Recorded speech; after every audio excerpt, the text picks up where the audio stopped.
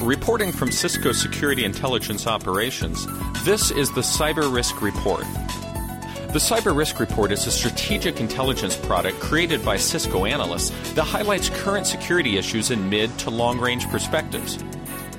The report addresses various risk management categories such as vulnerability, physical, legal, trust, identity, human, and geopolitical. This report covers the period from July 7th to July 13th, 2014.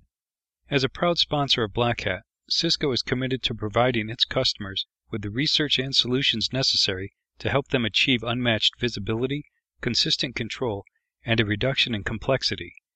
Our threat and security experts will be in booth 611, showcasing its advanced threat protection portfolio of solutions and services that is integrated, pervasive, continuous, and open. You can still catch up on the best of Cisco Live 2014 keynotes, partner case studies, and session presentations. Go to www.ciscolive.com/US. Registration on the website allows access to additional resources and presentations. Security alert activity increased this period, primarily due to the scheduled monthly Microsoft and Adobe security releases. The next scheduled Oracle Critical Product Update, including Java SE updates, will follow on July 15th. Microsoft published its monthly security bulletin release on July 8th. Microsoft released 6 bulletins that addressed 29 vulnerabilities. The bulletins addressed vulnerabilities in Microsoft Windows and Microsoft Internet Explorer. The vulnerabilities could allow an attacker to execute arbitrary code, gain escalated privileges, or cause a denial of service condition. Full details of the security bulletins, individual vulnerabilities, and recommended mitigations are available in the Cisco Event Response Microsoft Security Bulletin release for July 2014. Adobe released a security bulletin, reported in IntelliShield Alert 34877, addressing 3 vulnerabilities affecting Adobe Flash Player and Adobe Air. The most significant of these vulnerabilities is detailed in IntelliShield Alert 34906, which has detailed technical information and an exploit tool publicly available. Users should be reminded that most will need to manually update their browsers. For organization users, maintaining the user browsers can be simplified by using the Qualys Browser Check. The next scheduled Oracle Quarterly Critical Patch Update will be released on July 15th, including Oracle product and Java updates. Oracle announced that they will release 115 patches for Oracle products and 20 patches for Java SE.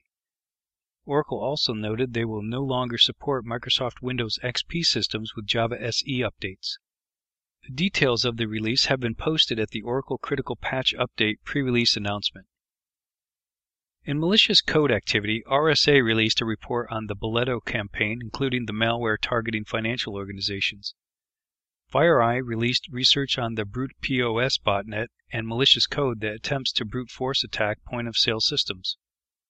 Also, Tunisian hackers announced their planned The Week of Horror attacks targeting government agencies and named financial organizations. Google announced it had identified and will remove and block multiple compromised certificates from an intermediate certificate authority in India that is connected to the Indian government. The compromised certificates affect not only Google, but also Yahoo and others. Cisco released a security advisory for Apache Struts 2 command execution vulnerability in multiple Cisco products. Cisco also released 2 updates for multiple vulnerabilities in Cisco Unified Communications Domain Manager and multiple vulnerabilities in OpenSSL affecting Cisco products. Penn State University and Tripwire released a benchmark service to assist organizations in measuring vulnerability management metrics. Mobile device researchers reported that the Android reset function does not fully erase personal data and information from the device. While details are currently limited on this report, users should understand that most of these wipe or erase functions will not likely erase all personal information and data from mobile devices, hard drives, or other electronic devices with memory.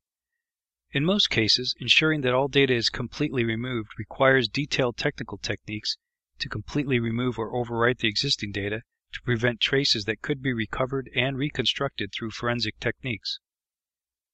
Users should consider this risk and additional actions such as removing the SIM card or destroying the hard drive when turning in, disposing, recycling, or donating their electronic devices. IntelliShield published 160 events last week that included 100 new events and 60 updated events. These alerts are available via the IntelliShield Alert Manager service. For more information, visit www.cisco.com/go/IntelliShield.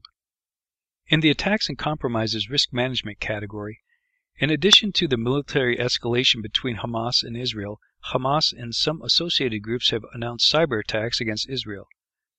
Hamas announced the #OpSaveGaza to include distributed denial of service attacks. Hamas appears to be trying to build support through the announcements to gain others in the attacks.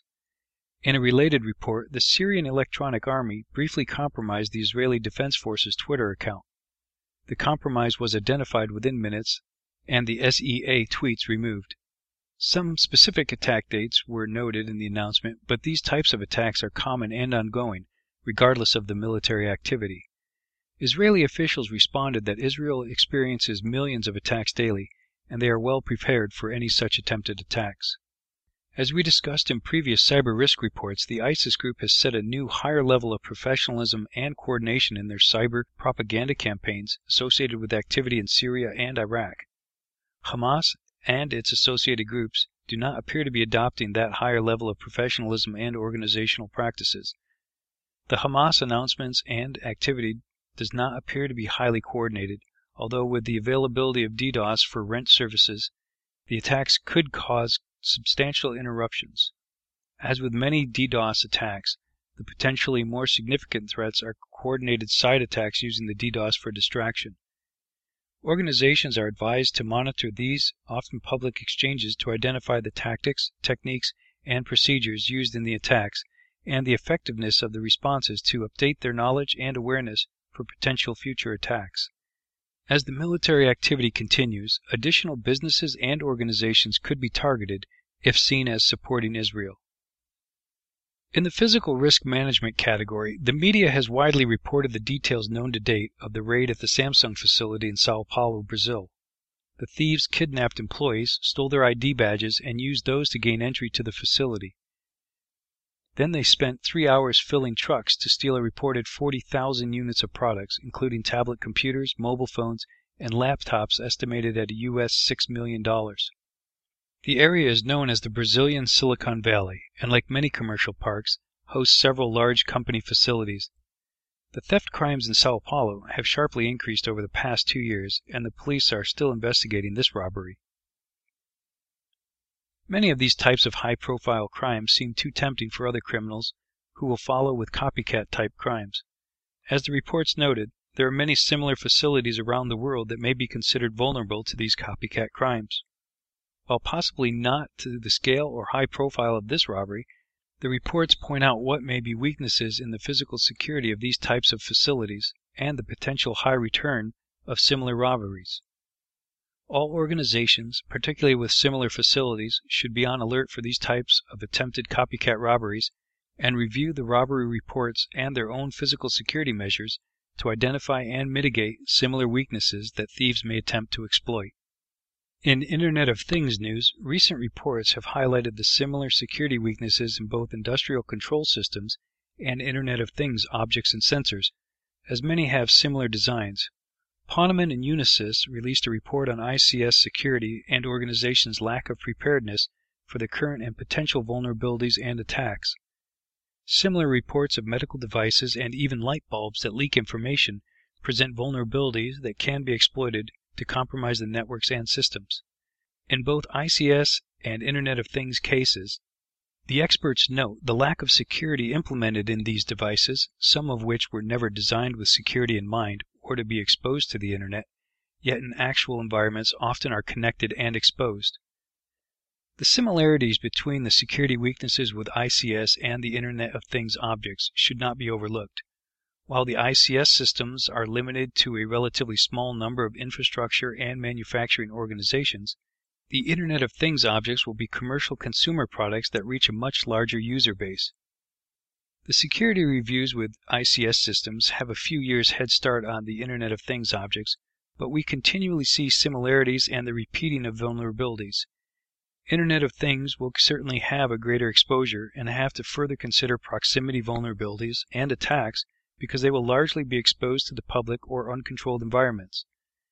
Because most Internet of Things use wireless communications, the focus is on securing those communications, and further on securing the home networks and mobile device communications used to access, manage, and store the information received from the Internet of Things sensors. It is a complicated scenario that requires detailed security assessments and controls, but the many similarities can give the security professionals, engineers, and developers an advantage to avoid known issues and establish security practices that can be applied to the rapidly developing Internet of Things technologies. Finally, in geopolitical news, the Russian Federation's lower house of parliament, the Duma, passed a law requiring Internet companies to store personal information of Russian citizens inside the country. If passed by the upper house and approved by President Vladimir Putin, it will require companies to use only data centers physically located in Russia by September 2016. Websites of companies that fail to comply may be blocked. Russia is not the first to consider legalization requiring local storage of personal information. Variants of the law have been considered in Brazil and the European Union, for example. Proponents of the legislation say it will protect the privacy of Russian citizens, while opponents say it will make it easier for government authorities to control and censor Russians' online activities, according to the BBC. Information security specialists may want to watch the progress of this legislation, as it may complicate cloud data storage requirements and broaden the rights of the Russian government to access data held by foreign companies. Moreover, other countries may be watching the progress of this bill with an eye toward enacting similar legislation, increasing legal uncertainty for multinationals and creating more nationally bounded cloud-related challenges for data administrators. This concludes the Cyber Risk Report for this week. To read the full report, visit www.cisco.com/go/SIO and select the Cyber Risk Reports link. Tune in for next week's report from Cisco Security Intelligence Operations. Thanks for listening, and stay safe.